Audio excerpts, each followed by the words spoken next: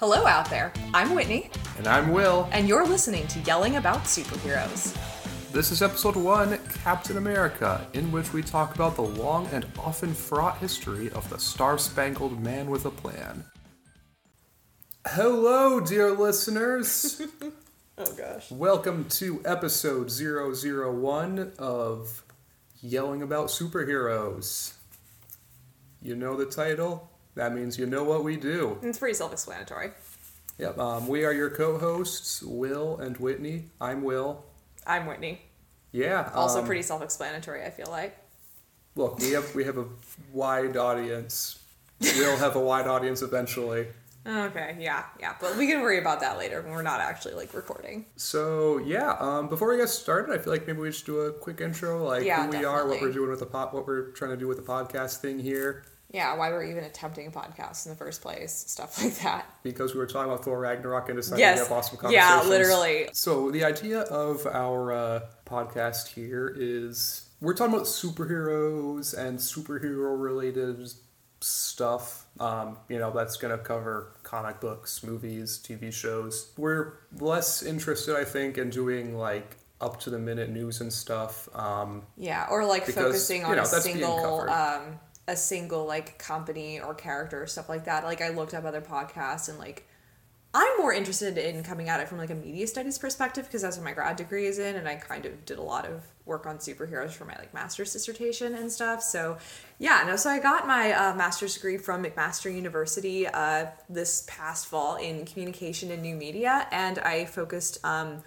in my dissertation work on a couple fairly disparate areas that I knit together in particular, and one of them was superhero academia. So, and I've done just one conference paper at this point on specifically Captain America and cultural memory and stuff like that. Basically, I'm insanely interested from a very academic focused media studies perspective. So I'll be the one bringing in all the theorists and stuff and being just a giant nerd, whereas Will knows way more about the comics than I do because he's actually read some comics.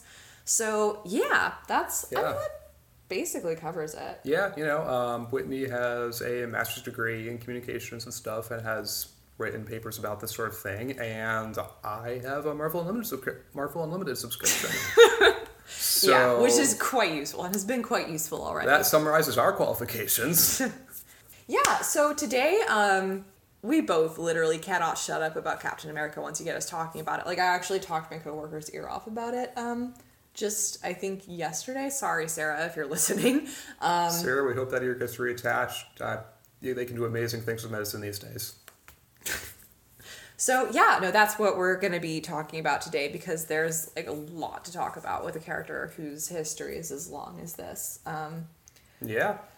So we were discussing, what to focus on with, this episode, because obviously, since he has such an enormous history, there are so many tacks you could take when talking about the character's long standing as this, but full disclosure, this is something I'm really interested in, how Captain America in particular is sort of a vehicle for and subject to some of the failings of, and also kind of a challenger of at times sort of popular conceptions of American cultural memory.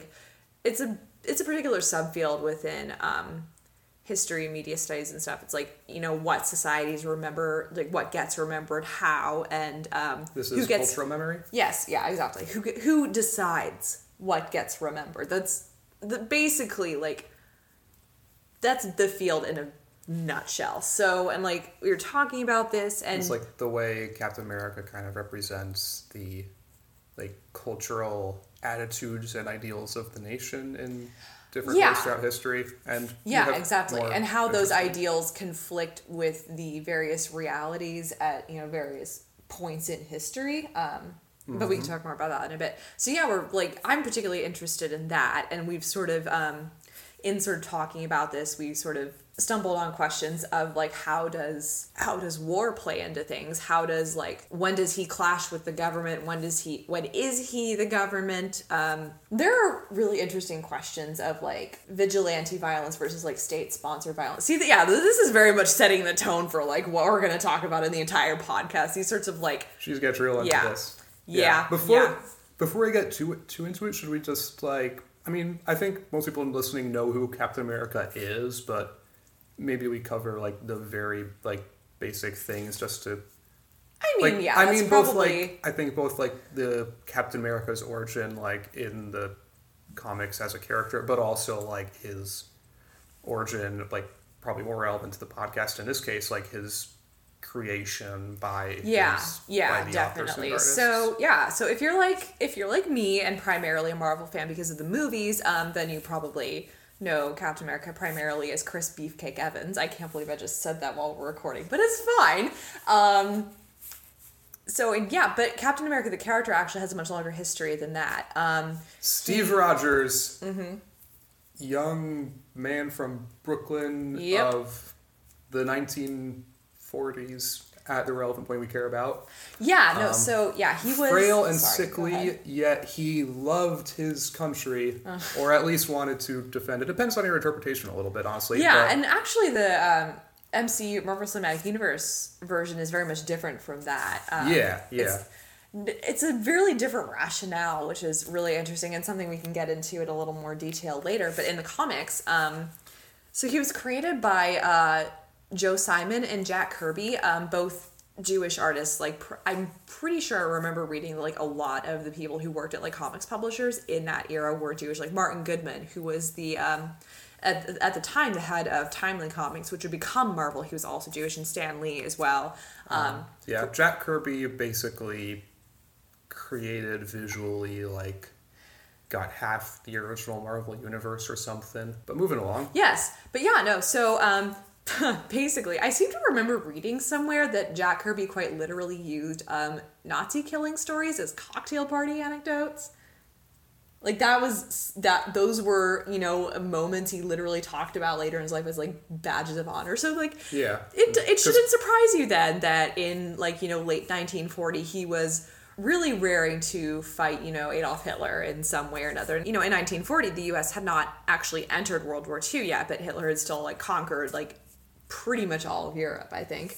Yeah, and like there was actually a not insignificant subset of Americans who were more or less fine with the Nazi sympathizers, absolutely. The German American Bund is what they were called. Yeah. It's funny, Martin Goodman had actually, in as early as like 1939, resolved to like use his platform as Timely's chief publisher to like, help fight fascism and stuff. And enter Jack Kirby, absolutely raring to probably punch Adolf Hitler himself, but he had to make do with creating a character to punch Hitler. So he and Joe Simon pretty much created Captain America for that purpose. And it's funny, Martin Goodman's only objection to it was that he was afraid Hitler... This objection to specifically the cover of the very first Cap issue, which rather prominently shows a rather famous image. You've probably seen it. Captain America just straight up punching Adolf Hitler in the face. Sucker punching him is great. But yeah, no, so Martin Goodman's one objection to that was that he was afraid Hitler would literally be killed before the comic could go to press. So he was like... We should all be so optimistic. Just seriously. He was basically like, okay, you can do it, but you have to hurry. So yeah, no, thus, Captain America, skinny little kid turned bulked up super soldier, was quite literally born punching Nazis.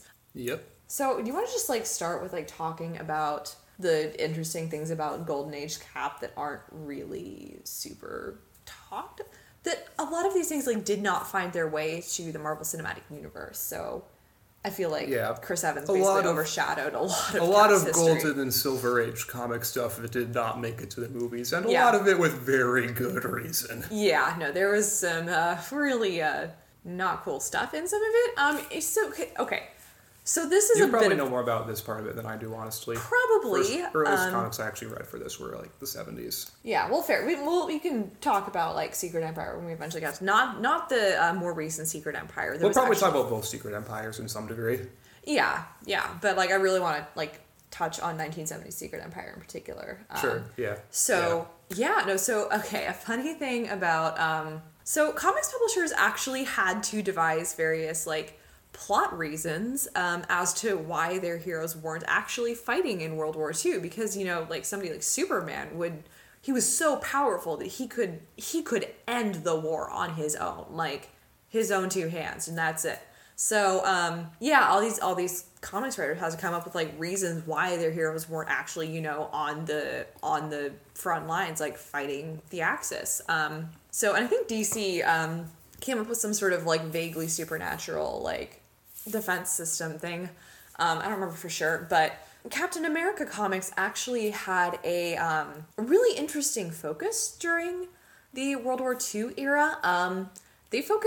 Captain America focused on finding and rooting out Nazis and Nazi sympathizers on the home front, like in America. There was a lot of paranoia in these early comics. I believe the Nazi contingent in America was called the Fifth Column. I believe that's what it was called. But yeah, no, it was very much sort of focused on like rooting out what was perceived as the enemy within. There was actually a sort of club. You know how like in the backs of comic books they'd be like, you know, send in your self-addressed stamped envelope and fill out this form and you'll join the super exclusive like comics club or whatever. There was X-ray goggles. Yeah, something like that. There was one of those in these Golden Age Cap comics. The X-ray goggles do not work. I'm sorry. Unfortunately. Yeah, no, dedicated to like, I guess, you know, teaching these little kids to there was definitely a propaganda bent to it.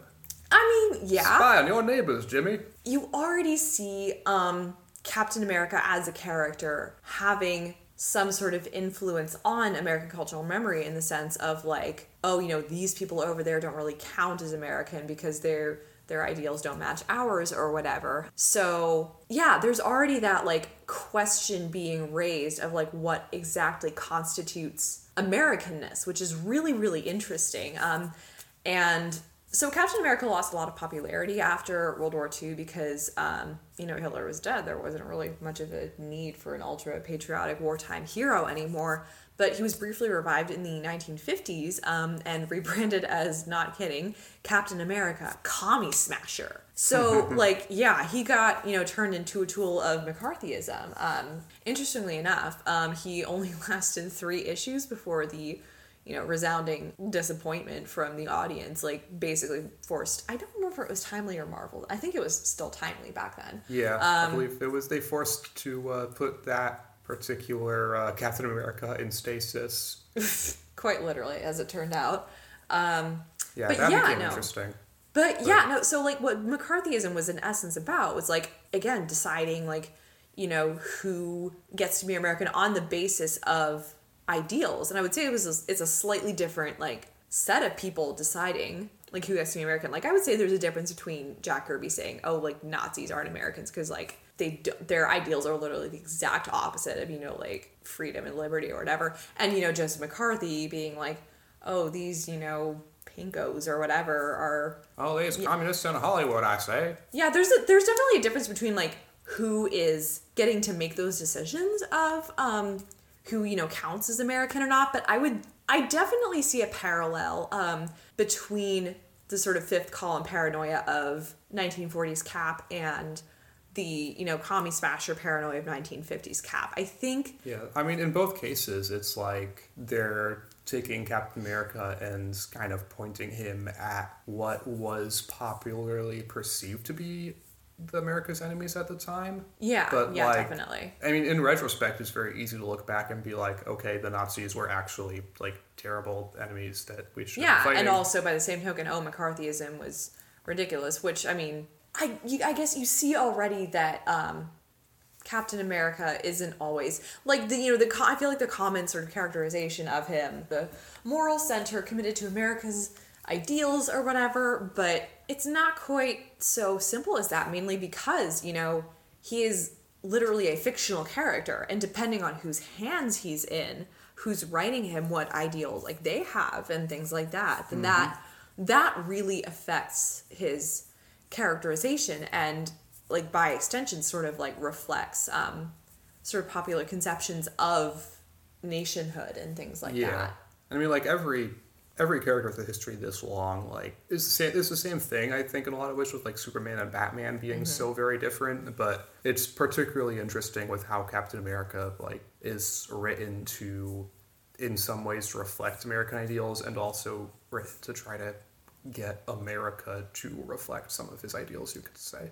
Yeah, I mean, I would agree with that, like, sort of core point you're making. But I think that also becomes truer later because there's a weird, like, slow retcon of Cap's actually quite violent Golden Age history. It's actually, it's kind of funny because I actually like just thought of this a little while ago. Like, if you read a modern story that includes like flashbacks to Captain America's time in the 40s, or like a story that's just about Captain America during World War II, and this is like modern comics or like the first Avenger in the movie, all of those stories are like Captain America's in Europe on the front lines fighting in World War II, as opposed to this like the actual 40s comics where he's apparently like defending the home front from spies and stuff. That's so interesting. And that might even be, I mean, obviously they didn't show him in the front lines at the time because it was an active war, and it would be like yeah, and exactly the whole thing with that. Yeah, and admittedly, like Captain America's not quite as powerful as Superman, so like he would have had to work a little bit harder if he wanted to end World War II with his bare hands. But like especially the same principle still applies, I think. Yeah, especially because like in most of these flashbacks, he's fighting like other like super power level things, like evil Nazis with super strength, or or in the MCU there's Hydra, which is that's a whole nother thing. We're probably gonna have like a whole issue on or episode. Sorry, wow, why did I say issue? I guess I must have comics on the brain. You got issues. No, another little fun quote unquote tidbit is like for all Jack Kirby wanted to draw Captain America punching Hitler, and he got to do that. That is a very famous piece of cultural history now, but that never actually appeared in the comics. Like that was never actually a plotline in the comics. Mm-hmm. It was literally just for the aesthetic, just so Jack Kirby could say like, and I can bleep this out, like fuck you Nazis or whatever. And it's funny, like Simon and Kirby actually got death threats from, I believe, the German American Bund for publishing this exact comic. They had to have like police escorts or something like that. Dang. Yeah, no, it was super intense. And it's like they don't even have Cap like confronting Hitler in any modern stories either. Even in the movies, like the punching Hitler thing was just a publicity gag. Yeah, which like part of their little shows and stuff. Yeah, exactly. Honestly, like the sort of propaganda tour in First Avenger is really a whole like another subject that we might touch on it later. We'll see. We can touch on it now. Like, we're talking about Cap in the 40s. Yeah, I was gonna like, cause like we were sort of talking about the again slow retconning of Cap's like violent history and stuff like that, and like I want. All right, let's take this chronologically then. Yeah, no doubt. I mean, that would make the most sense. I feel like because we're looking at it as like I guess long-term character development. Yes, let's do that. Yeah, no, and like I guess the main point I want to make here is that Golden Age Cap was really, really violent. Like, he killed a ton of people. It's been a while since I read this book. It's a really great book if any of you listeners are interested in reading it. It's called Captain America, Masculinity and Violence, The Evolution of a National Icon. It's by J. Richard Stevens. It's really good. I read the whole thing. But, like, basically, Golden Age Cap took great pleasure oftentimes in maiming and killing and taunting his, Axis enemies, and not even necessarily in that order either. Like it got messy. It got really messy. Dang. Yeah, no, it was kind of shocking actually. I haven't actually read any of this, but dang. Again, to see exactly what Marvel has sort of retconned away. I feel like that probably started when they revived the character almost.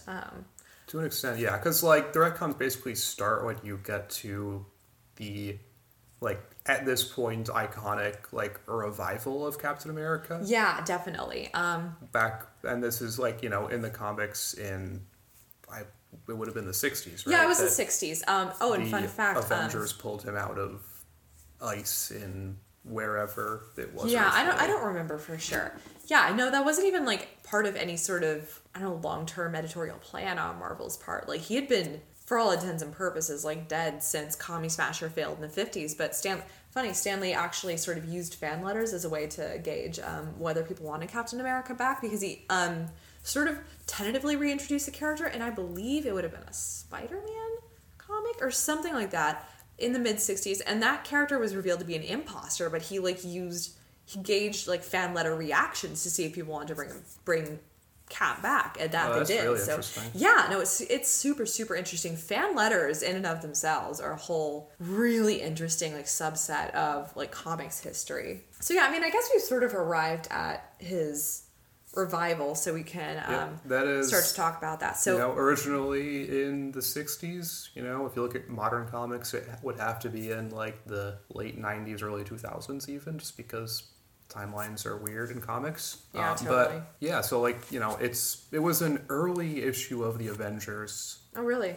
Definitely not the first one. Mm-hmm. I'm going on by memory here, but that's fine. Fairly certain. Like they almost like brought him back specifically to give the Avengers a leader. Oh, that's interesting. I'm not sure if that was the motivation behind bringing it back, but that was kind of the result of what happened. Mm-hmm. Like they bring back Captain America. He becomes a sort of leadership figure of the Avengers. I don't know what the history is of him being like on and off the actual official leader versus just being a member of it with good leadership skills and stuff. Yeah, because there'd be a lot of history to sift through on that point, so... Yeah, and then for a while, he's just going around doing Captain America things. Like, this was 60s and 70s at the time, so a lot of their enemies are probably still, like, communists and related stuff. I don't think so. I think it must have been primarily, like, small-time supervillains or whatever. Yeah, like, I can't remember when the Red Skull was resurrected, because, like, the Red Skull was... one of his earlier enemies from the Golden Age, right? And like he got brought back at some point. I just don't remember when that was. The ones that I've read through the 70s had the Red Skull coming back at a few points. Like it's basically established that the Red Skull at that point in his whole thing. He's around. He's been defeated. He's disappearing in some shaking his fist and cursing thing.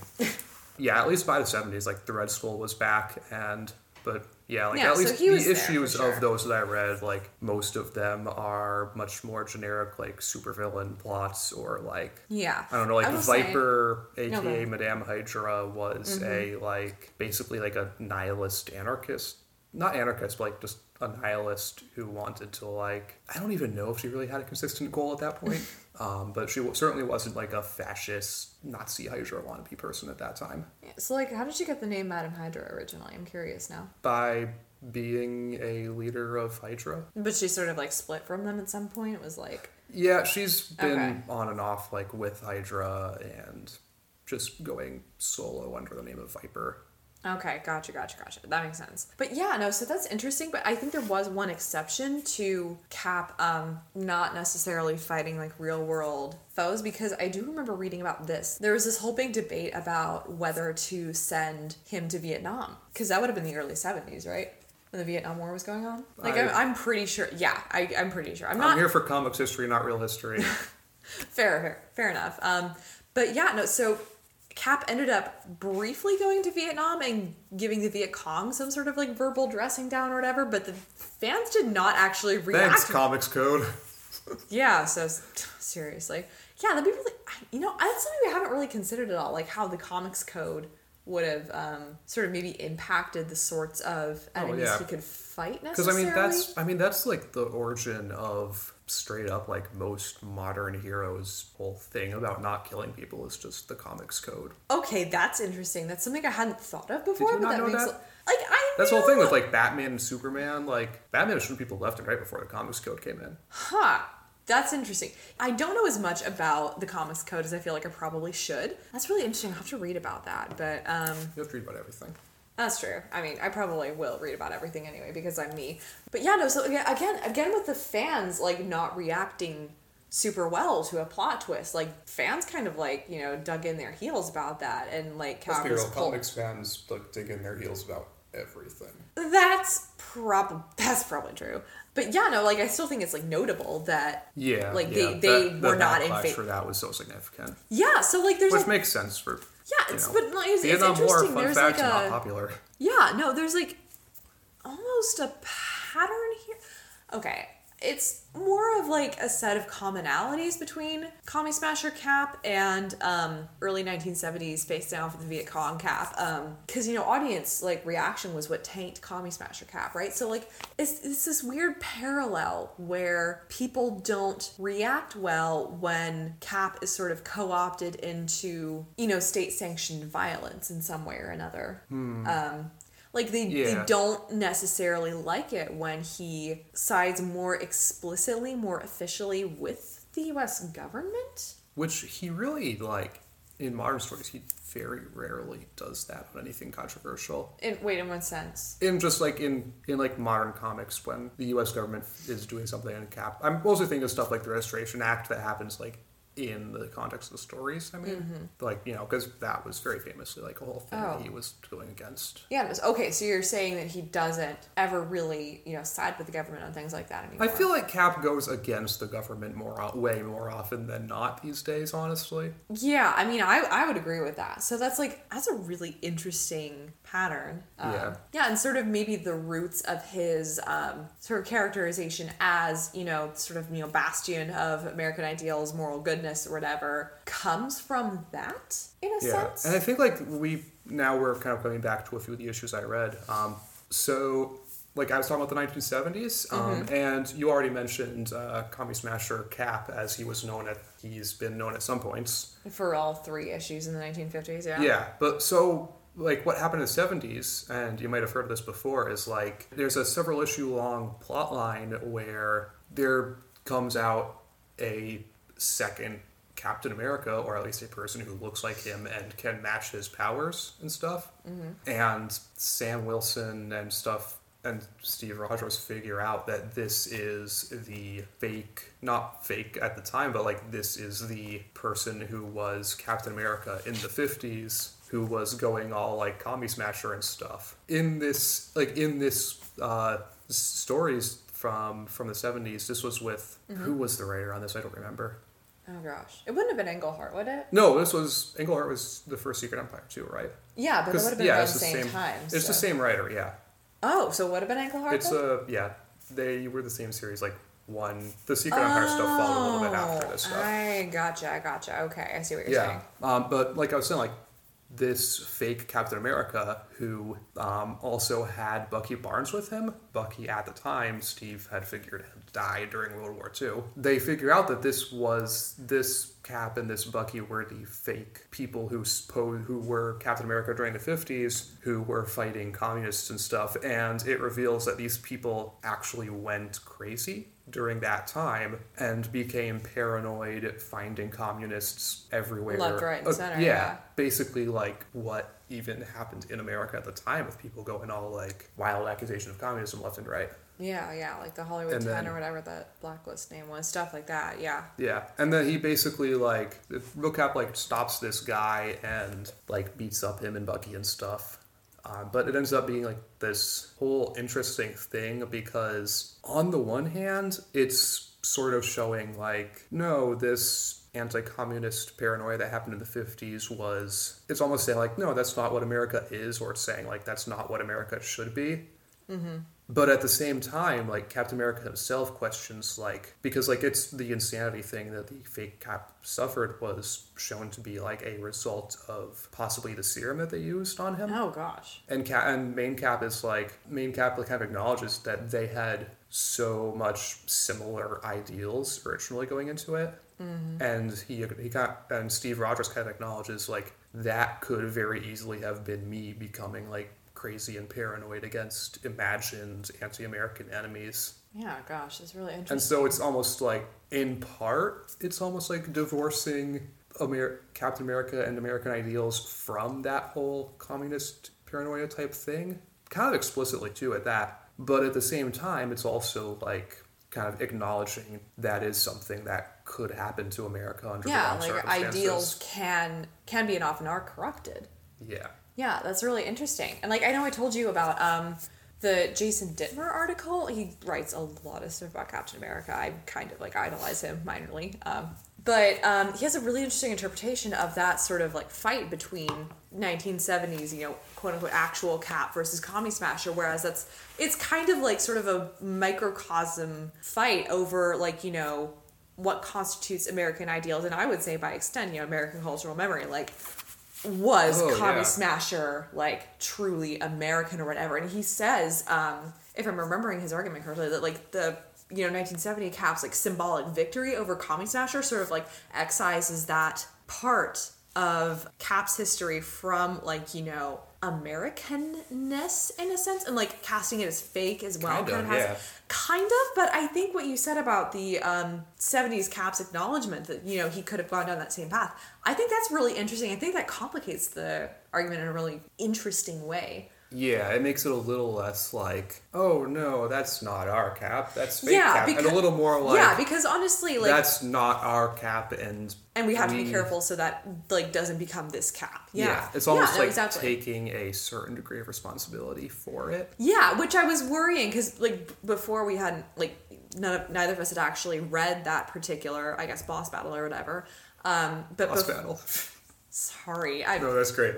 Go on. Okay, cool. But I was kind of worried that would have involved, again, a shucking of responsibility for whatever, you know, like, less than savory things that Comic Smasher Cap got up to. Because, you know, Joseph McCarthy was a U.S. Senator. Like, this is stuff Americans did. Like, this is absolutely part of our history. So I was afraid that that sort of boss battle would involve, I said it again, boss battle, would involve, like, shirking responsibility for that. But that doesn't really seem to be the case, which I'm really glad to hear. Yeah, at least, I mean, I think it's undeniable that it's, like, sort of almost a partial, like, shirking of responsibility, but at the same time, it does accept some degree of it. Yeah, and I wonder how much of that is just maybe due to the conventions of the genre, like, oh, there can only be one Cap, you know, and just, like, you have to be the supervillain for, you know, the story to end properly, for the hero to save the day, or whatever. Yeah. That pretty much brings us to, like, original Secret Empire, right? Like, it's, like, the same era. So, and he's the one who's read this, so, like, take it away. Yeah, okay, so, it's not originally called out as the Secret Empire originally. It's, Captain America is framed / has public opinion turned against him by what is originally referred to as the Committee to Restore America's Principles. Well, I'm going to give you a minute to figure out what that acronym stands for. How did I not notice that? I have no idea, but it's great. Committee to Restore America's... I thought it was Regain, but, you know, same thing. Committee to Regain America's... I think it was that, actually. The Committee to Regain America's Principles, which which I never bothered figuring out an abbreviation to in my head, starts running, like, these televised ads about how, oh, this Captain America person... you know, talking about him being a vigilante and possibly untrustworthy and possibly, like, you know, just getting his powers from chemicals and who knows what they did to his brain and all that kind of junk. Okay, like, two things. In the comics, this actually really pisses Cap off. 70s Cap gets angry a lot easier than, like, modern Cap does, I think. That's the secret. He's always angry. Stop. Things sort of escalate from there. First, he sort of, like, gets called out and does this exhibitionist boxing match thing. He gets framed for killing this minor supervillain. There is this other character, Moonstone, who is ultimately inconsequential, who is brought in to sort of publicly replace Captain America and who's backed by the Committee to Regain America's Principles. And this sort of escalates to Steve and the Falcon with him going on the run. Which I feel like he does a lot. Not as much in the 70s, I think, as he does in modern times. But, like, they actually meet up with the X-Men, funnily enough. A small part of the X-Men, because apparently mutants have been getting kidnapped. And with the help of Professor Xavier and stuff, they are able to track down the Secret Empire to their secret lair where they're kidnapping mutants and using their brainwaves to power some flying saucer thing. What? Seriously? It's the comics. Okay. It was the 70s. Yes, I'm aware. Not everything was well thought out. I can believe that. There were still some interesting elements to this. Like, the Secret Empire had their number one, who had this just sinister giant hood with a number one on his forehead. Fashion was not their strong suit. To be fair, it wasn't really Steve's either. What ends up happening is they end up getting in this big fight on the White House lawn and stuff. Steve and some of his S.H.I.E.L.D. friends and the remaining X-Men and the Falcon versus Moonstone, who was, again, the superhero poser brought in to replace Cap, and various Secret Empire goons, the Secret Empire people plotting to take control of the country and all that. They end up, walloping everybody in Washington, D.C. The leader of the Secret Empire, who is known only as Number One, flees into the White House, and Cap chases him. The call's coming from inside the house. They have this brief confrontation, and then Cap pulls off his hood, and he's like, "Oh my God, you!" And the Number One is never shown on panel, but he's like, "Yes, even a high political office was never enough for me. I sought to take over the entire country." And then it's a great evil voice. Yeah, I do what I can. And then the guy just shoots himself, and Cap is clearly deeply shaken by this, despite not really knowing who it was. Despite us never seeing who it was. Mm-hmm. I think it's very heavily implied that it was Richard Nixon. Yeah, because this came out in, I think the immediate aftermath of Watergate, pretty much. Yeah, Watergate is actually explicitly referenced as part of a Secret Empire plan in the comics, which was exposed. I think it was funny, because I think the screenshot you sent me said it was unintentionally ended up playing into their plans perfectly, so which makes me think that Watergate happened almost in the middle of the writing process for these comics, and it ended up just being sort of neatly folded in. That would be funny. So then this, implied to be Richard Nixon, commits suicide, clearly shakes Cap's faith in the country very deeply. And this actually leads to an interesting thing where Captain America / Steve Rogers gives up being Captain America for a little while. Mm-hmm. And actually for a couple of issues, he just tries to retire from being a superhero entirely. And then, when he realizes that his superhero friends are still getting into trouble without him, he decides to take on the mantle of the Nomad, subtitled as The Man Without a Country. Right, yeah. And without any sort of fashion sense, but that's beside the point. I mean, which is what I said earlier. He has Namor's neckline. Yeah, which basically means, no neckline, and no, chest line either. It's one of those, plunging shirts that goes down to, his waistline. He is really showing off his cleavage. God, no kidding. I would actually I would love to see Chris Evans in something like that. That would be... I'll bet. Oh, that would be a treat. He actually has a cape. Oh, God! No, I showed you this. He has a cape. I know. It's still funny, And though. I'm like, Edna Mode would not approve for so many reasons. Oh my and then God. in his first fight with the Serpent Society, he ends up, or Serpent Squad, I think they called themselves at the time, because they weren't a school back then. Yeah, which is not And in that fight, he trips over his own cape and ends up ripping it off afterwards. Oh my God. This is why I never used a cape. God. Yeah, anyway, so that was Nomad for a little while. I think we kind of glossed over the important things about it. It's basically Cap has his trust shaken in America, and he's like this country has changed so much in the time that I was frozen in the ice. At this time, he'd only been frozen in the ice for 20 years, which seems way less a big deal than it does now. Mm-hmm. But it's still this country's changed so much, and this America that I'm wearing the flag of now isn't the same country that it was 20 years ago, blah, blah, blah. So, that's why he stops being Captain America. Yeah, and I wonder if that isn't sort of, almost the turning point in his character, when he became much more of that, moral bastion who would be completely willing to go against the government if he thinks the government is wrong.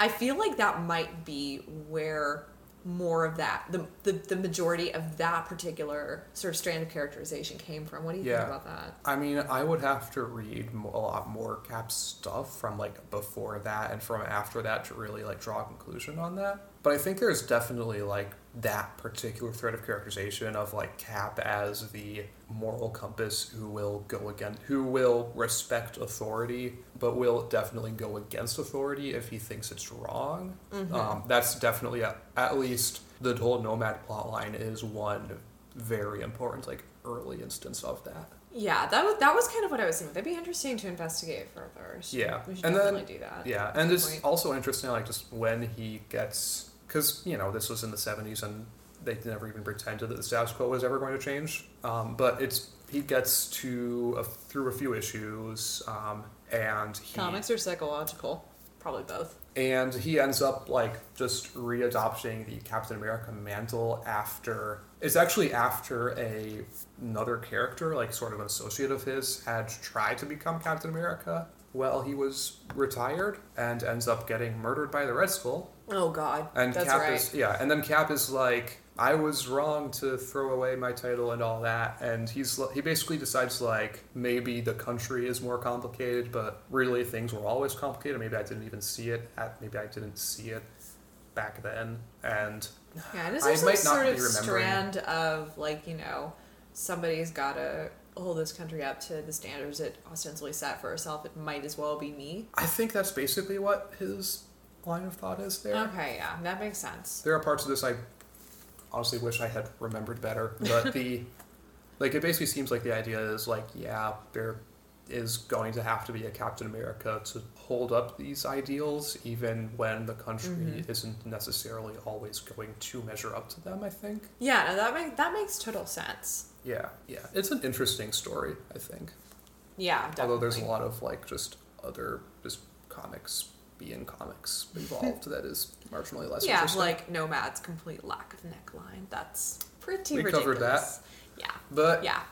I mean, that was the first thing I thought of, so. But yeah, there's also a great moment where like he comes face to face with Namor, who doesn't realize he's Captain America at the time, and they end up like just posing like staring each other down, and they basically have the same freaking outfit. Please tell me one of them is like, so one of us is gonna have to change. No, they don't even acknowledge how similar they look. Ah, no! Like, Namor has the exact same neckline and exact same color scheme. And, and he just points at him accusingly for unrelated reasons. But it's such a good panel. Oh my God, that's amazing. It looks like it's gonna be a dance-off. I did send you that. It's so good.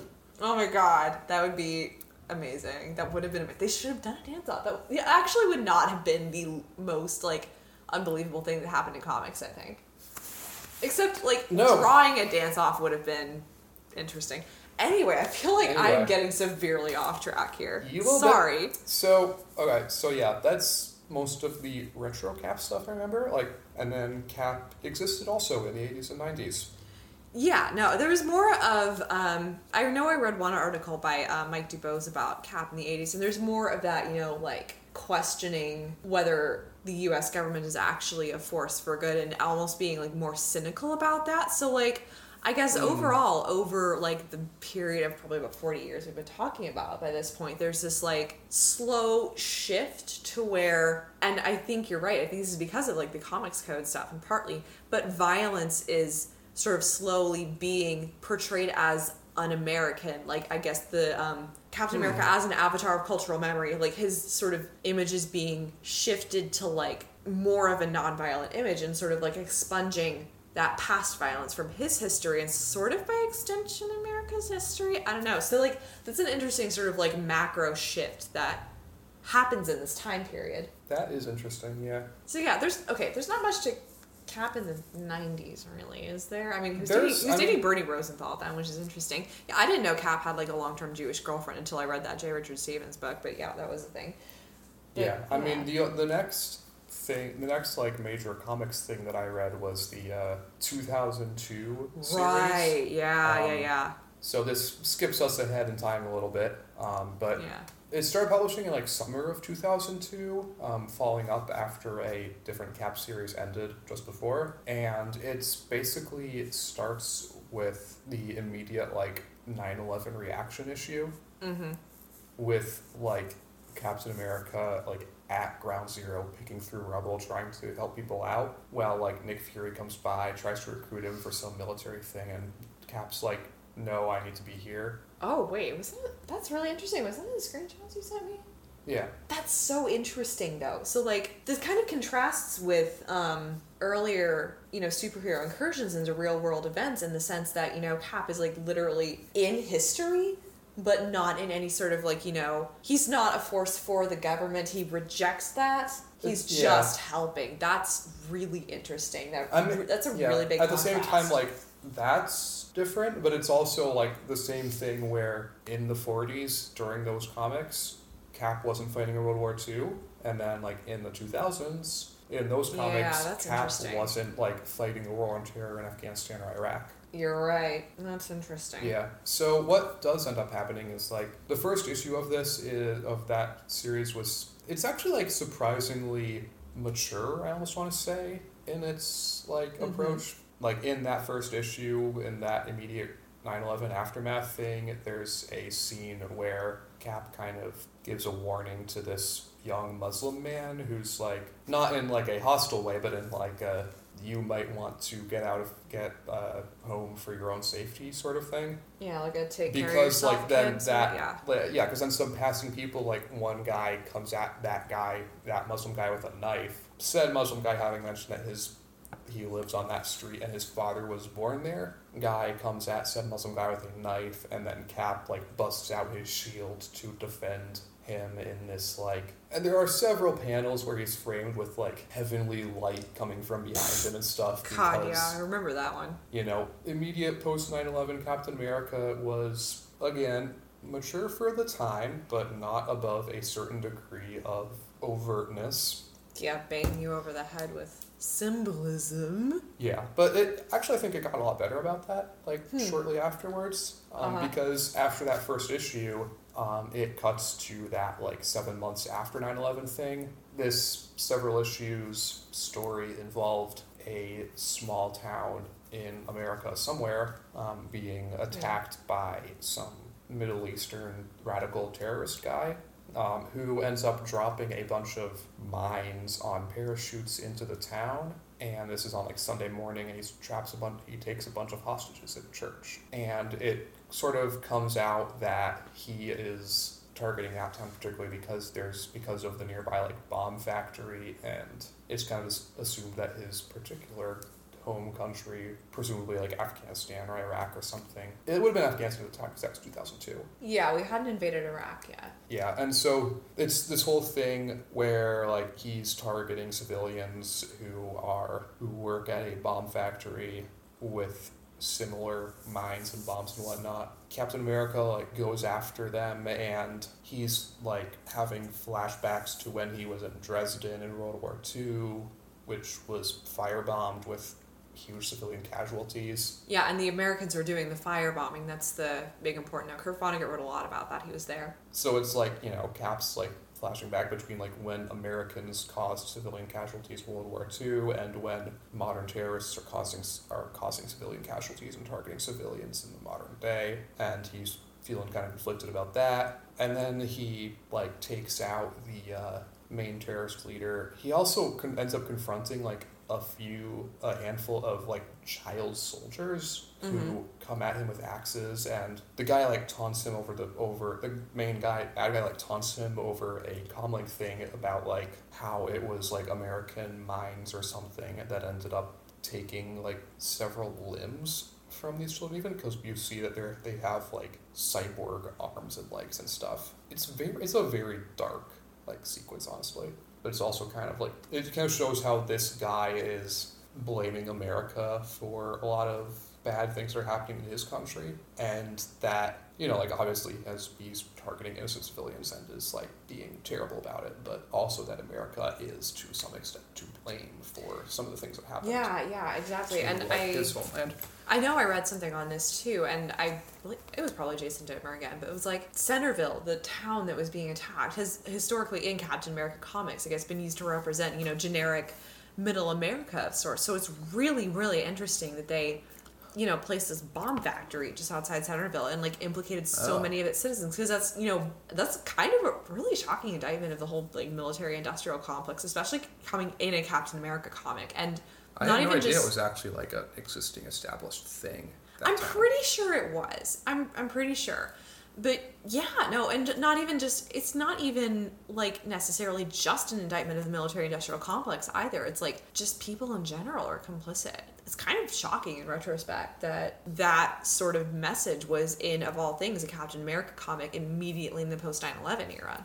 Yeah, there's actually a scene in the church where there's like this woman who's like angry at presumably her husband you were making bombs and stuff. And the husband just replies sheepishly, like, components, we were making components. And it almost reads like he's trying to diffuse, like, responsibility for it. Yeah, kind of deflect. Yeah, that makes sense. Realistically, like, you can talk up and down about, like, the responsibility of civilians for, like, arms manufacturing and stuff. And I think that's not really necessarily the thing that we want to cover here. But yeah, definitely. and then it ends this whole sequence ends with Captain America, like, because there was a reporter who was hostage and was, like, being used to broadcast their demands and stuff.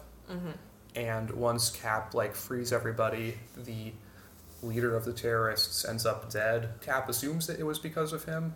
The plot goes in other directions after that I'm not really going to get into right now, but Cap goes on camera, and bearing in mind, like, at this time, he had a secret identity. People did not know Captain America was Steve Rogers publicly. Which I guess is something I didn't realize before you pointed Yeah. out. It's really interesting. I think after this point that he went public and stayed public. Mm-hmm. I don't think he ever got a secret identity back, actually, but I think it's kind of been an on and off thing because the 70s referenced a time where some ridiculous alien villain wiped out people's memories of Captain America's public identity. But that's... Well, I mean, that's just, one way to do that. Yeah, that's just old comic ridiculousness. I know. But flip a button and directly to the head. yeah, but this modern day, like, unmasking thing, like, he publicly, like, goes to the camera and says, like, Tariq is dead, that he says, like, America didn't kill him, and he takes off his mask and it says, I did.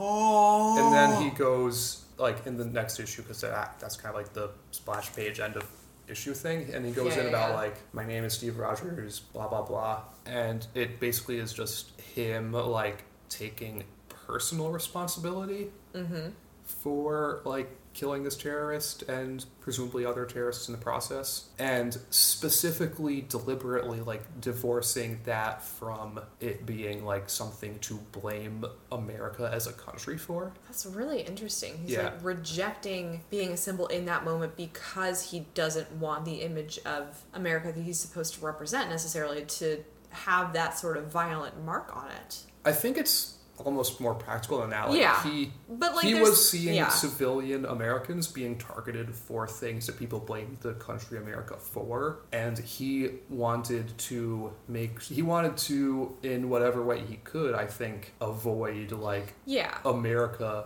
as a country and civilians in particular being targeted because of what he did, he yeah. specifically did. Yeah, and I mean, that makes sense, but I still think, like, the symbolic interpretation of it is there, so. Yeah, but it's like he's very much accepting it, but he's accepting it as, like, something that he individually did and not something that's, like, yeah, I guess not necessarily something that he's representative of his country and stuff. Yeah, that makes sense. But yeah, so that's that interesting post 9/11 sequence. I can talk a little bit about Brubacker's Cap run. Yeah, because that'd be cool. Yeah, because this part did happen before Civil War. Wait. I thought Because- Winter Soldier happened, like, in the early 2010s, unless you're not talking about the same thing? No, the original Winter Soldier plotline was early 2000s before really? Civil War. Huh, interesting. And I just know that because after Cap dies at the end of Civil War, Bucky Barnes takes over as Captain America for a little while. Right. Yeah, that makes sense. That's how I'm logically thinking that through. But Yeah. mid-2000s, this is kind of an interesting bit because this story I don't think it really does much with Captain America as a representative of the country or somebody who is... It feels a lot more like it's about Captain America, the person, about, like, Steve Rogers, and not Captain America, like, the icon of America, a representative of his ideals, blah, blah, blah. You mentioned Bucky earlier. Like, I'm pretty sure this was the first time that Bucky Barnes actually came back. Okay, so just to clarify, in the, what I called the boss battle earlier between 70s Cap and Commie Smasher Cap, was Bucky not also revived? No, there was the fake Bucky who had been partnered with Commie Smasher Cap. Okay, right. That Yeah. makes sense. Yeah. That Actual Bucky Barnes was, as far as anyone knew at that time, dead. Right, okay. That makes sense. Cool. So the whole thing that happens, if you've seen the Winter Soldier movie, the setup is pretty similar as far as who the Winter Soldier is. He's originally just like, he's a really good assassin who has been killing people left and right, being like very impossible to catch or anything like that. Then Captain America confronts him a few times and realizes that he is actually his kid's sidekick, Bucky Barnes. It actually kind of expands on... I didn't realize this until just now, but it actually expands on Bucky Barnes's character from the 40s a bit. Really? Did Because... they ever address the age gap thing? Because... I don't think... I think it was... They framed him being a little bit older than he originally was portrayed as, but he was still distinctly younger than Captain America was. Interesting.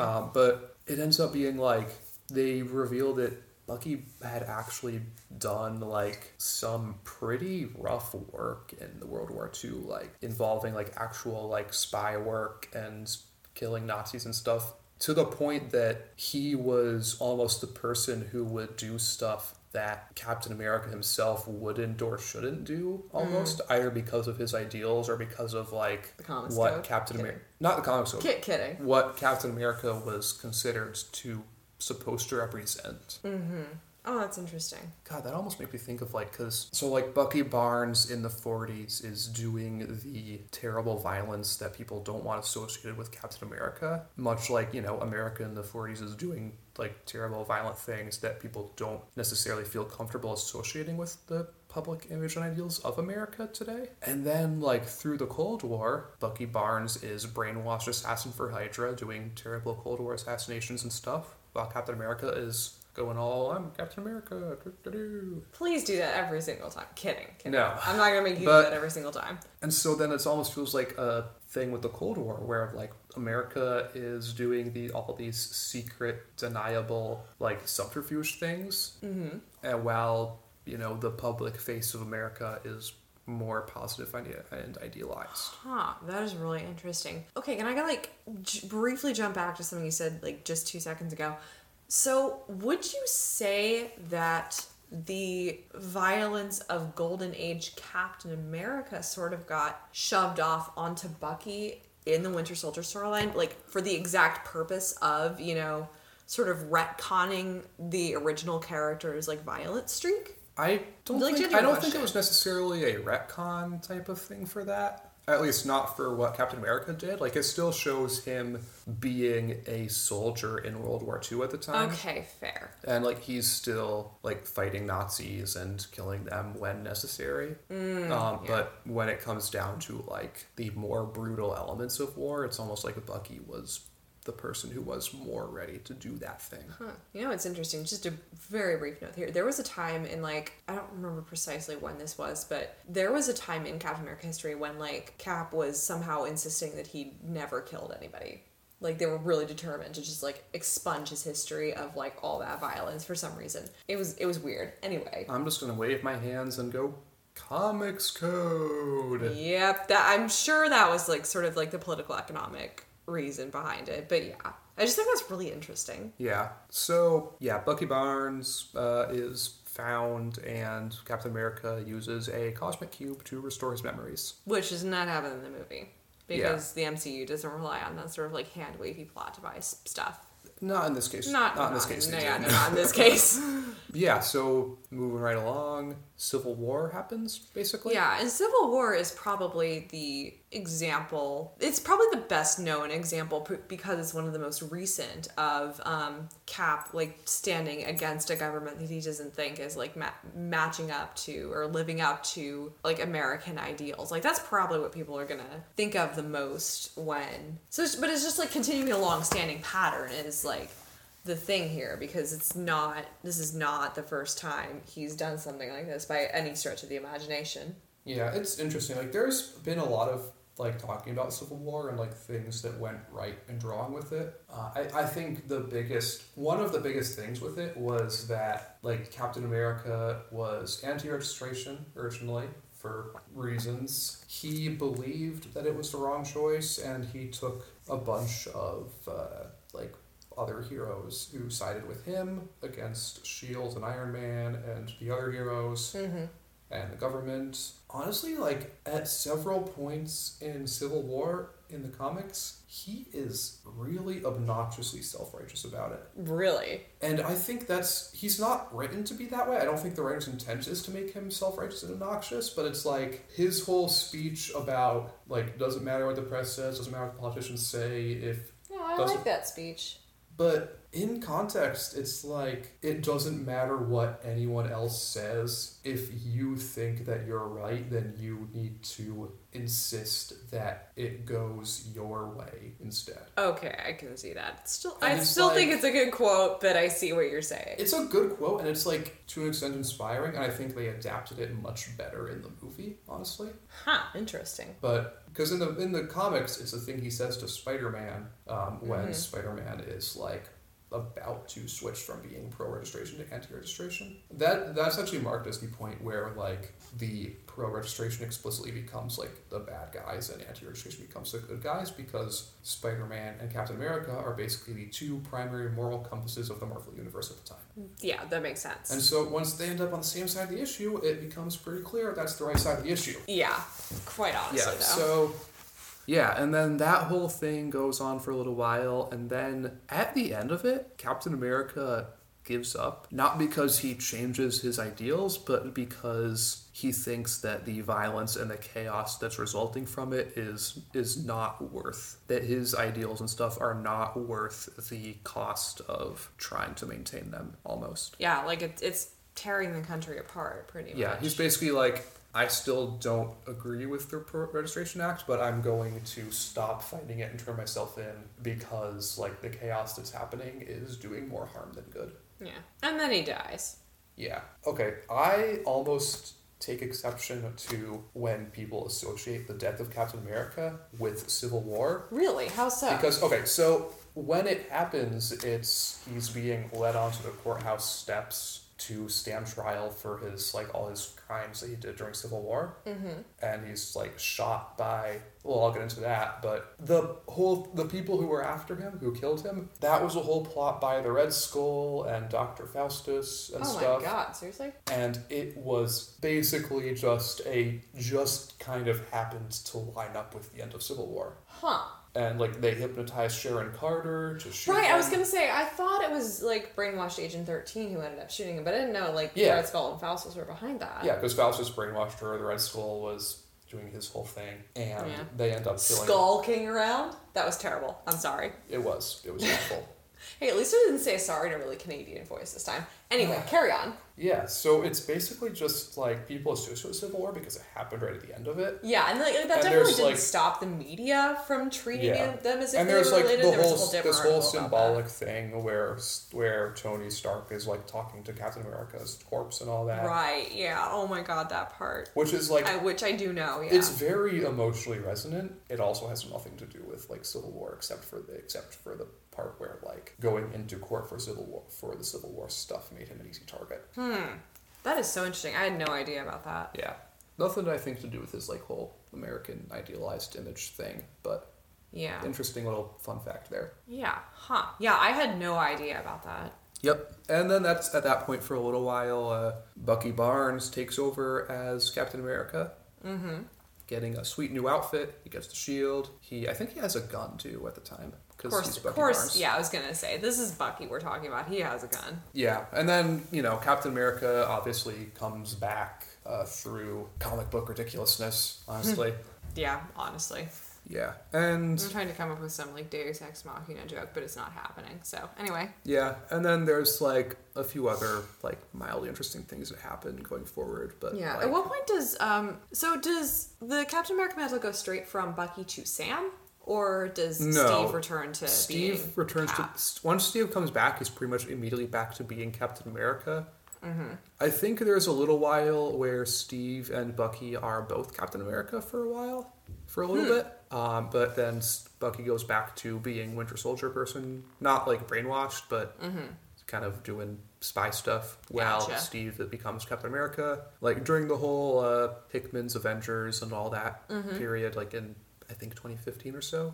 Oh, really? Or like 2013 or 2014 or so. I feel like it would have been earlier than that. Yeah, there's a good number of years where it's kind of the heroic age is where it starts, where, Captain America is Captain America. So, Steve Rogers is Captain America, and the Falcon and Bucky are also around. And then, at a later point, like it's the same time as Hickman's Avengers saga, but I haven't actually read the Captain America books at the time. I don't know what actually it caused it. He gets aged up and becomes super old. Oh, so sort of like that one weird bit in Doctor Who? I don't know. I haven't seen any of Doctor Who, but it ends up being like old Captain America becomes the director of S.H.I.E.L.D., while the Falcon takes over as Captain America. Oh, so Steve, if not necessarily Captain America, does sort of become the State at that point. That's interesting. Kind of, yeah. And then more things happen, and then the sentient cosmos. And now we get into the part that you hate. Oh my god. Where the living sentient cosmic cube Kobik makes Captain America young again, and also makes him retroactively a Hydra agent. I hate that. Yeah, I do not hate it as much as she does. I think there's... Which would be hard to... Yeah, I think a lot of people hate it as much as I do, but... I think it was definitely very badly timed with political events. Oh, God. I don't think there's a good time for that, though. There are just, like, bad times and worse times. I mean, look, there's times where... There's a comic where Captain America salutes Hitler in the 40s. What? Yeah. Wait, when was that? Did you not? This was, like, back in the Jack Kirby era, like, originally where Captain America gets brainwashed. Wait, what issue number was that, though? Because, like Jack and Joe were only responsible for Captain America comics 1 through 10. I don't know, but it was pretty early on where he gets, like, brainwashed. Like, I mean, I think, like, comic characters getting brainwashed or mind controlled or bamboozled into becoming a bad guy is so common that it's less an issue for me. But yeah, and I can understand that. Yeah, like, I can see where you're coming from. But I get why particularly, like, the Nazi Association makes you uncomfortable. Oh, God, so uncomfortable. Though at the same time, like, I think Hydra is divorced enough from the Nazis to... In the comics, like, the MCU is a whole different thing, and that... Even in the MCU, honestly, I think, like, Hydra is... I mean, it's not as divorced in the MCU, but it's... Yeah, not nearly. And honestly, Marvel really, like, screwed themselves into a corner by, like, doing what they did with Hydra in the movies specifically. Yeah, I have this whole theory where, like, they kind of, like... That was going to be the predominant image of Hydra in people's minds because the movies have such, like, a much wider audience than the comics. So, yeah, but I mean, like, the press still obviously hears about what goes on in the comics. So, like, no matter what's going to happen in the comics, like, people hear about that, but they also, like, it's... The MCU version of Hydra is what they're going to think of when they see Hydra, no matter what context it's in. So, yeah, that is my theory about that. Thank you for coming to my TED Talk. Anyways. I think there are legitimately interesting things about Captain America as a bad guy. And, like, part of it's, like, the idea of the dark side of nationalism. Oh, definitely. Like, there's... Which I would say Commie Smasher is a pretty good example of that. Absolutely. Like, Commie Smasher Cap actually has... Actually, we were talking about it before, like, Commie Smasher Cap came back at some point during the Bucky Barnes as Captain America period. Oh, really? Yeah, where he was not happy that Steve Rogers was a different person. I mean, that Captain America was a different person. It was not Steve Rogers. Huh. That is interesting, yeah. And that was, he's doing a whole Tea Party thing at that point. But I'm getting away from myself here. Evil Cap, it's kind of... Part of it's the dark side of nationalism. He's, like, pursuing power and control as a lot of governments do as well. Part of it, I think, is also just the idea that, like, Captain America is an insanely good tactician and leader. Basically that he is almost limited by his moral compass, by the lines that he will not normally cross, and thus a person who has all of his tactical brilliance, but none of his... Like, I don't want to even say, like, none of his compassion or moral compass, because there are some ways where even evil Captain America doesn't want to... He's not just the Red Skull with the stars and stripes on him. Okay. Yeah, and I was seeing that in some of the screenshots from Secret Empire you were sending. Because he's still, like, to thereof, whatever. A huge, like, terrible person, but, like, part of it's, like, he doesn't, like, pull his punches because of that, but he does. There are times where he tries to. It's almost like he just wants to avoid taking responsibility for the bad things that he ends up causing.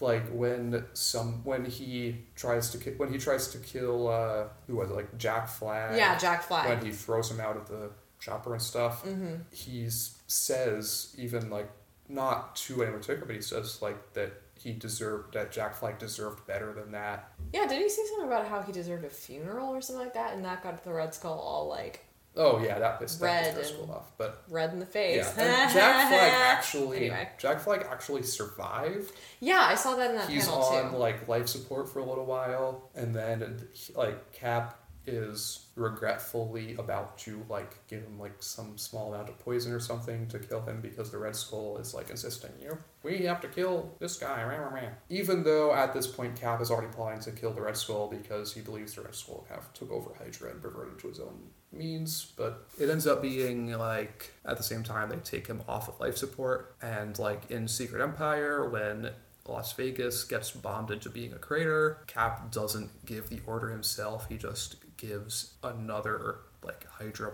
another one of Hydra's leadership figures the authority to give said order. So it's he's still responsible for all these terrible things, but there's definitely certain points where he feels guilty about it. To kind of some Kobik extent, couldn't get all the moral compassness out of him. Yeah, because it's almost like he's still the same person, and he still is committed to certain ideals in the same way. But it's just that the ideals he's committed to are just completely different ones. So terrible. Yeah. Yeah. Okay. Yeah, that makes sense. I can see that. Yeah. There's this scene where when he kills the Red Skull, throws him out a window. He's like, "I'm loyal to nothing, Skull, except the dream." Yeah. Which, I showed you, line for line, is something that Cap said, way back in, I don't know, 40s or 60s or something, to some general. I think it must have been the 60s. The art style looked similar to that. So, yeah, unfortunately, the entirety of Secret Empire is not on Marvel Unlimited yet, so can't comment on all of it. I have not finished reading it. Yeah, which is okay, because we were kind of talking about doing a whole separate episode on that stuff and the backstory to it, right? So we'll get to that we can talk about that in more detail some other time when the whole thing is on Marvel Unlimited. So yeah. Okay, so yeah, I think we've kind of covered at this point Captain America's comic history back to front, but there's other parts I think that we can touch on as well. We've talked about Marvel Cinematic Universe Captain America from the movies. Yeah, we've touched on that some. As played by Chris Evans. I think he actually is some interesting bits, because most things in the MCU, I think he's basically an adaptation of the core of the character. And basically just being and I would say the post 1970s and OG Secret Empire core of the character, because obviously we've talked about his characterization has undergone some really seismic shifts over his entire existence. It's it's basically Chris Evans' Captain America is done in a way the writers and whatnot making him understand what people like about Captain America and what works about him. Oh, definitely. And they don't use the stuff that people don't like about him. Yeah. And I think this is why I trust Marcus and McFeely to write Infinity War. And that goes. I think goes for a lot of things in the MCU, but that's beside the point right now. Yeah. No, and there are a lot of interesting things that they almost changed about. Yeah, this is something that I said about him. Yeah. That I was kind of giving you the opening for that. Yeah, because Captain America in the movies never, as far as I can recall, never actually talks about doing anything that he does for the sake of America, the country, or because of patriotism or nationalism. Yeah, I think the closest he gets might be that one little off the cuff inspirational speech in Winter Soldier, but that's never presented as sort of his original, 1940s raison d'etre, or however you pronounce it. Probably butchered that French horribly, but his reason for doing his the motivation. Things he does. I don't know why I felt the need to do the French thing. Yeah, it's in back before he gets Super Soldier Serum, he's all I don't want to kill anyone. I just don't like bullies. All that yeah, he specifically says I don't care where they're from. That's true. Yeah, he gets dressed up as Captain America for propaganda. Yeah, exactly. And then he like maintains that uniform because of the like inspirational thing that it kind of represents. I like Phil Coulson's thing in The Avengers where like Steve Rogers is like, aren't the Stars and Stripes a little old-fashioned? And Coulson's like, with everything that's about to happen, I think people might need a little old-fashioned. I forgot about that line. God, it's been so long since I've rewatched The Avengers. Yeah, and so like, you know, he's not Captain America because he loves America so much. He's Captain America because he wants to help people and save people and do the right thing. Mm-hmm. And being Captain America is like the most effective way for him to do that. Yeah, exactly. So like it's a means to an end for him, absolutely. But like at the same time I think he's and I mean I don't think aware of what he represents. Yeah, I don't think he like kind of like has any I don't think he dislikes America or anything. Like he clearly didn't like being like the propaganda figure. Oh, definitely not. Or at least like he didn't like being the propaganda figure without actually doing anything. Yeah, he was all style and no substance, and that really grated on him. And like he's still like almost like a propaganda figure even when he's in the Avengers, but at that point he's kind of earned it. Yeah. And he's not like going out doing shows. He's going out punching aliens and Hydra and stuff, and the Captain America thing is still like an inspirational thing for people. Yeah, and you know what? I read this really interesting, this is actually not an academic article for a change, but it was like, I guess some sort of like interview with the costumers for Winter Soldier. And you know how Steve's uniform in Winter Soldier is much more, you know, subdued, just kind of like that really dark navy blue? Yeah. Really, really subtle. Like it's made for like, you know, field ops and stuff. It's his like stealth uniform. He even paints over the red stripes on his shield. Yeah, the shield is a little duller. But then, so when he and his, you know, pals are about to storm S.H.I.E.L.D. or whatever, he literally has to go and steal his old uniform from the Smithsonian. Like that uniform, that same uniform that was such like an old-fashioned symbol or whatever, that precise uniform has like again literally been enshrined in, you know, American cultural memory. It's Smithsonian, hello, by this point. And like, but it's much brighter colored than the stealth uniform. And like the costumer, I believe it was either the costumer or one of the Russo brothers, somebody like involved with the movie explicitly said, you know, that was on purpose. The, you know, donning his old uniform is meant to represent a return to Cap's principles for the character. That's really interesting. That's really cool. Right? And then, you know, he's in he's in Age of Ultron and the Winter Soldier and Civil War. I liked Age of Ultron already. Yeah, I think one of our like future episodes is just going to be us arguing about Age of Ultron because like we have very different opinions on it. Yeah, but I think like, we can discuss that later. Age of Ultron does not do as much interesting with Cap, but Civil War does. Oh god, that stresses me out so much. I love the Civil War movie. I think it was so much better than I had any right to be. Like, again, this is why I trust Marcus and McFeely to write Infinity War, because they did so well with Civil War. Yeah, the thing with Civil War is, like, it makes the main conflict so much less dumb, because, like, Captain America is no longer just, like, grandstanding and self-righteous. He's on the run because he thinks he needs to be to save the world from a bunch of evil Winter Soldier brainwashed people. Right, yeah. And that's why he's running off and stuff. Yeah. I can see that. I mean, I would need to like rewatch it, which I'm going to have to do at some point. Oh my god, this stresses me out. It's a good movie. I don't know why. I don't know. I don't get it. I know. I'm just like, why are all my favorite people fighting? Why can't they just be friends? Because it's related. So cool. But yeah, where was I going with this? I really Good question. I don't know. Okay, we can like talk about Civil War more in detail in another episode. I think it was actually one of our potential episodes. But like, I think I do want to feel like it lost sight of the original conflict once, you know, like Bucky came back into the picture. I really feel like Cap just kind of like dropped everything to go after Bucky, which is really gay, and I really love it on that level. But also like I kind of feel like the movie like shifted focus in the middle, and I think it works though because, but it's like Cap and Tony were going to be able to talk things out. Like, mostly Cap and, to an extent, Tony are sensible, competent adults who can talk out their conflicts without being morons about it. In stark contrast to Captain America and the Civil War. Stark contrast. You're the worst. I know. In contrast to the comic Cap and Tony, who are, during Civil War, total dumbasses. But Yeah, I'll take your word for that. But yeah, like, they were going to be able to talk it out, the whole, like, Sokovia Accord conflict. Mm-hmm. But then, like, obviously, like, Cap is suddenly put under unrelated time pressure, and that is what pushes the whole thing to its breaking point. I mean, yeah, that makes because sense. Cap would not have let the Avengers come to blows with each other over a law that they don't agree with. He would have talked things out. He would have argued. He might have even quit. I don't know if he would have quit, honestly. It's hard to say. He might have, for a But time. Yeah, but he would Anything not that could have give him let an it. excuse to do the plunging neckline anyway.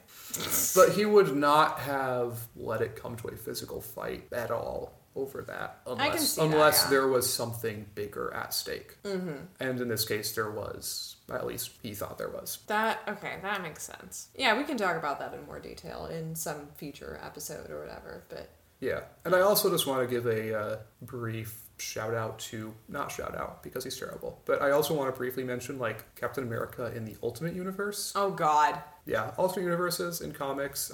which is different from the Ultimates team because comics are weird. Yeah, okay. So the Ultimate Universe started in 2001.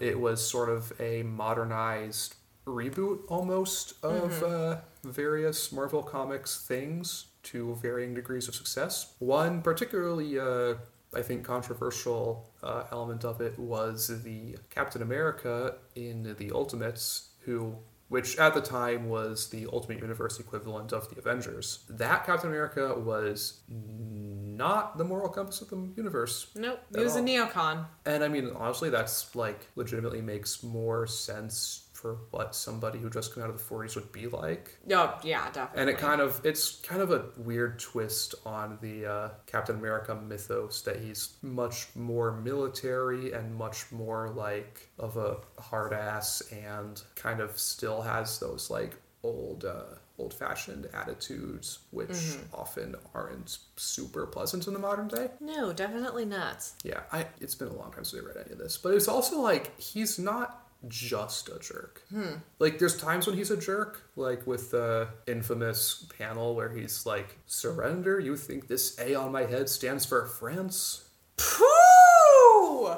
Yeah. Did he seriously say that? Yes, that is. Whoa! He said that in a full-page image Wow. Yeah. Oh, dang. Okay. Wow. Oh, And it took then- a moment to process that. Yeah, Ultimate Cap, definitely a jerk sometimes.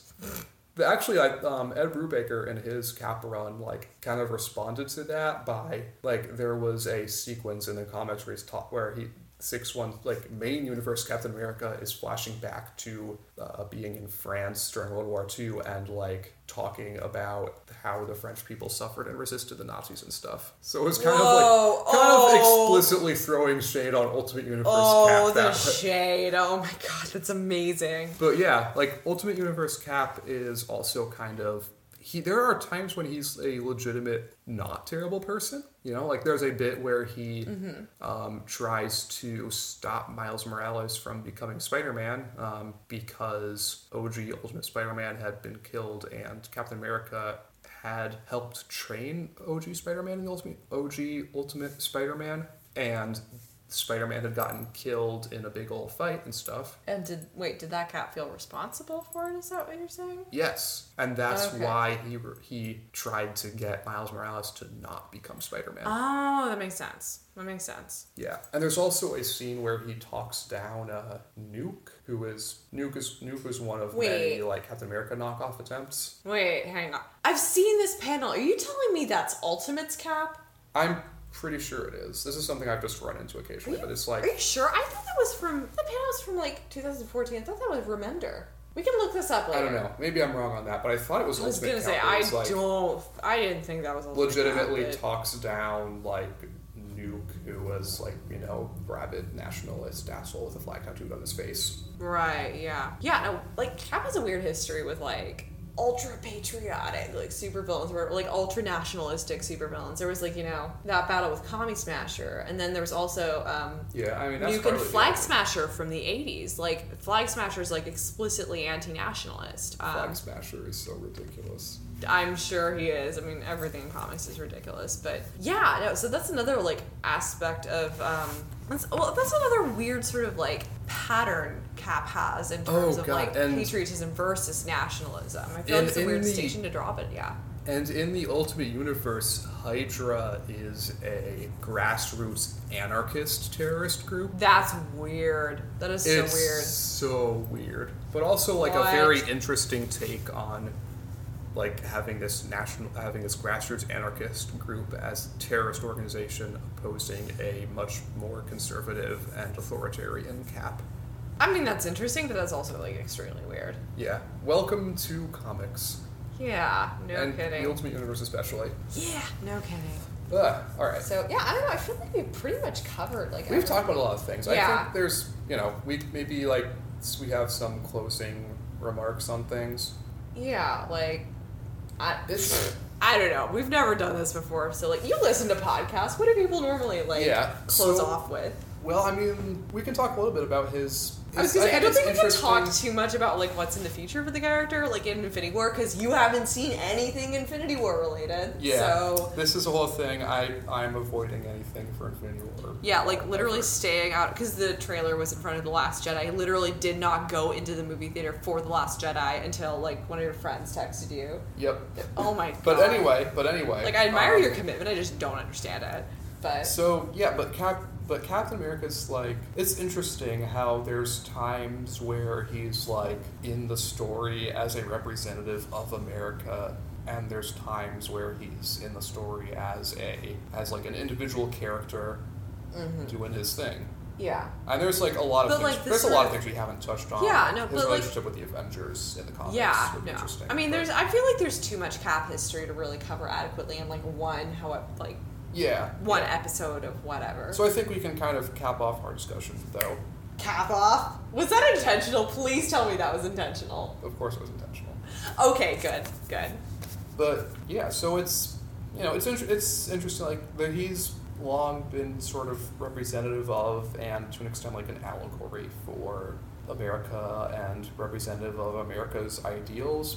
And basically like what people at the time consider to be the best things about America. Yeah, definitely. Well, either like, I think in a lot of ways just kind of dealing with or fighting against the things that people think of as being bad about America. Yeah, like there's this whole idea that this guy called Von Benton put forth, or like he didn't put it forth, but he applied it to like Cap in Civil War, called like redemptive anti-Americanism, and it basically holds that, you know, the principles on which America was founded themselves are, you know, ideologically pure and worth pursuing or whatever, but that they've been corrupted by, you know, people like whoever the heck is in charge of the government or whatever. So he talked about it specifically in the context of like the Cap's like plotline in Civil War, but I really see it a lot throughout his entire history, like this idea that criticizing America is what really makes patriotic.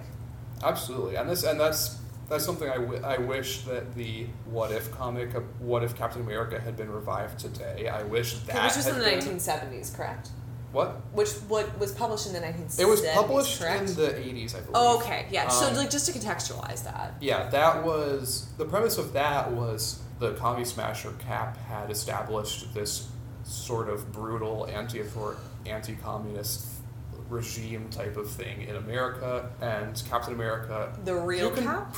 You can probably find this. Like the real Cap has this whole big fight with him, and he talks about the whole speech is good, and you can find like that excerpt of the comic online pretty easily. Don't pirate though, kids. It's bad. Yeah, don't do that. Make sure creators get paid. But that's beside the point. But the idea is like he says like, you know, I say America is a piece of trash. The flag is a scrap of cloth. Right. Yes, that panel. Without its ideals, America is nothing. Yeah. And then he goes on talking about how, like, in World War II, we fought to defend America, not because, you know, he talks about, like, how this guy, referring to the imposter Cap, told you that America was great and special and better than other countries. And then he says, like, but in World War II, we fought for America not because it was great, but because it was fragile, and we saw how easily those ideals could be, like, corrupted or destroyed entirely. Whoa. So, okay, just to, like, you know, really wish I could have clarify this for people who might be getting confused right now. Basically, Commie Smasher Cap and quote-unquote Real Cap have duked it out in literally 2 different universes. These are 2 completely separate boss battles we're talking about here. Yeah. Welcome to comics! Yeah, this sequence of it is a what-if comic from the 80s, and which are basically just all alternate universe hypothetical things. There's also a what-if comic that's like, what if the original Marvel Bullpen had become the Fantastic Four? So, like, Stan Lee's Mr. Fantastic. I actually possess that comic. It's amazing. I think that's a good note to end. I feel like it really is. So, yeah, we will be back. Well, we're recording this in advance, but let's just say, you know, Jeopardy style, like, we'll be back next week with, we're going to be talking about in-world media outlets and superhero stories and, like, the effects they have on, like, in-world and I guess out-of-world, too, perceptions of superheroes. So that should be a fun discussion. Parker, get me those pictures of Spider-Man. Yeah, basically. Well, we will catch y'all next time, then. That's it for this episode of Yelling About Superheroes. For more yelling, you can follow us on Twitter at YellinABTSupers, or check out our website at anchor.fm/yelling-about-superheroes. You can also visit my blog at whitneythompson.wordpress.com, where we post our reading lists for each episode. Don't forget to subscribe on your favorite podcast platform, and we'll love it if you leave us a review as well. Our theme music was composed by Rodrigo Vicente, and you can listen to more of his work at hooksounds.com. Thanks for tuning in. See you next time.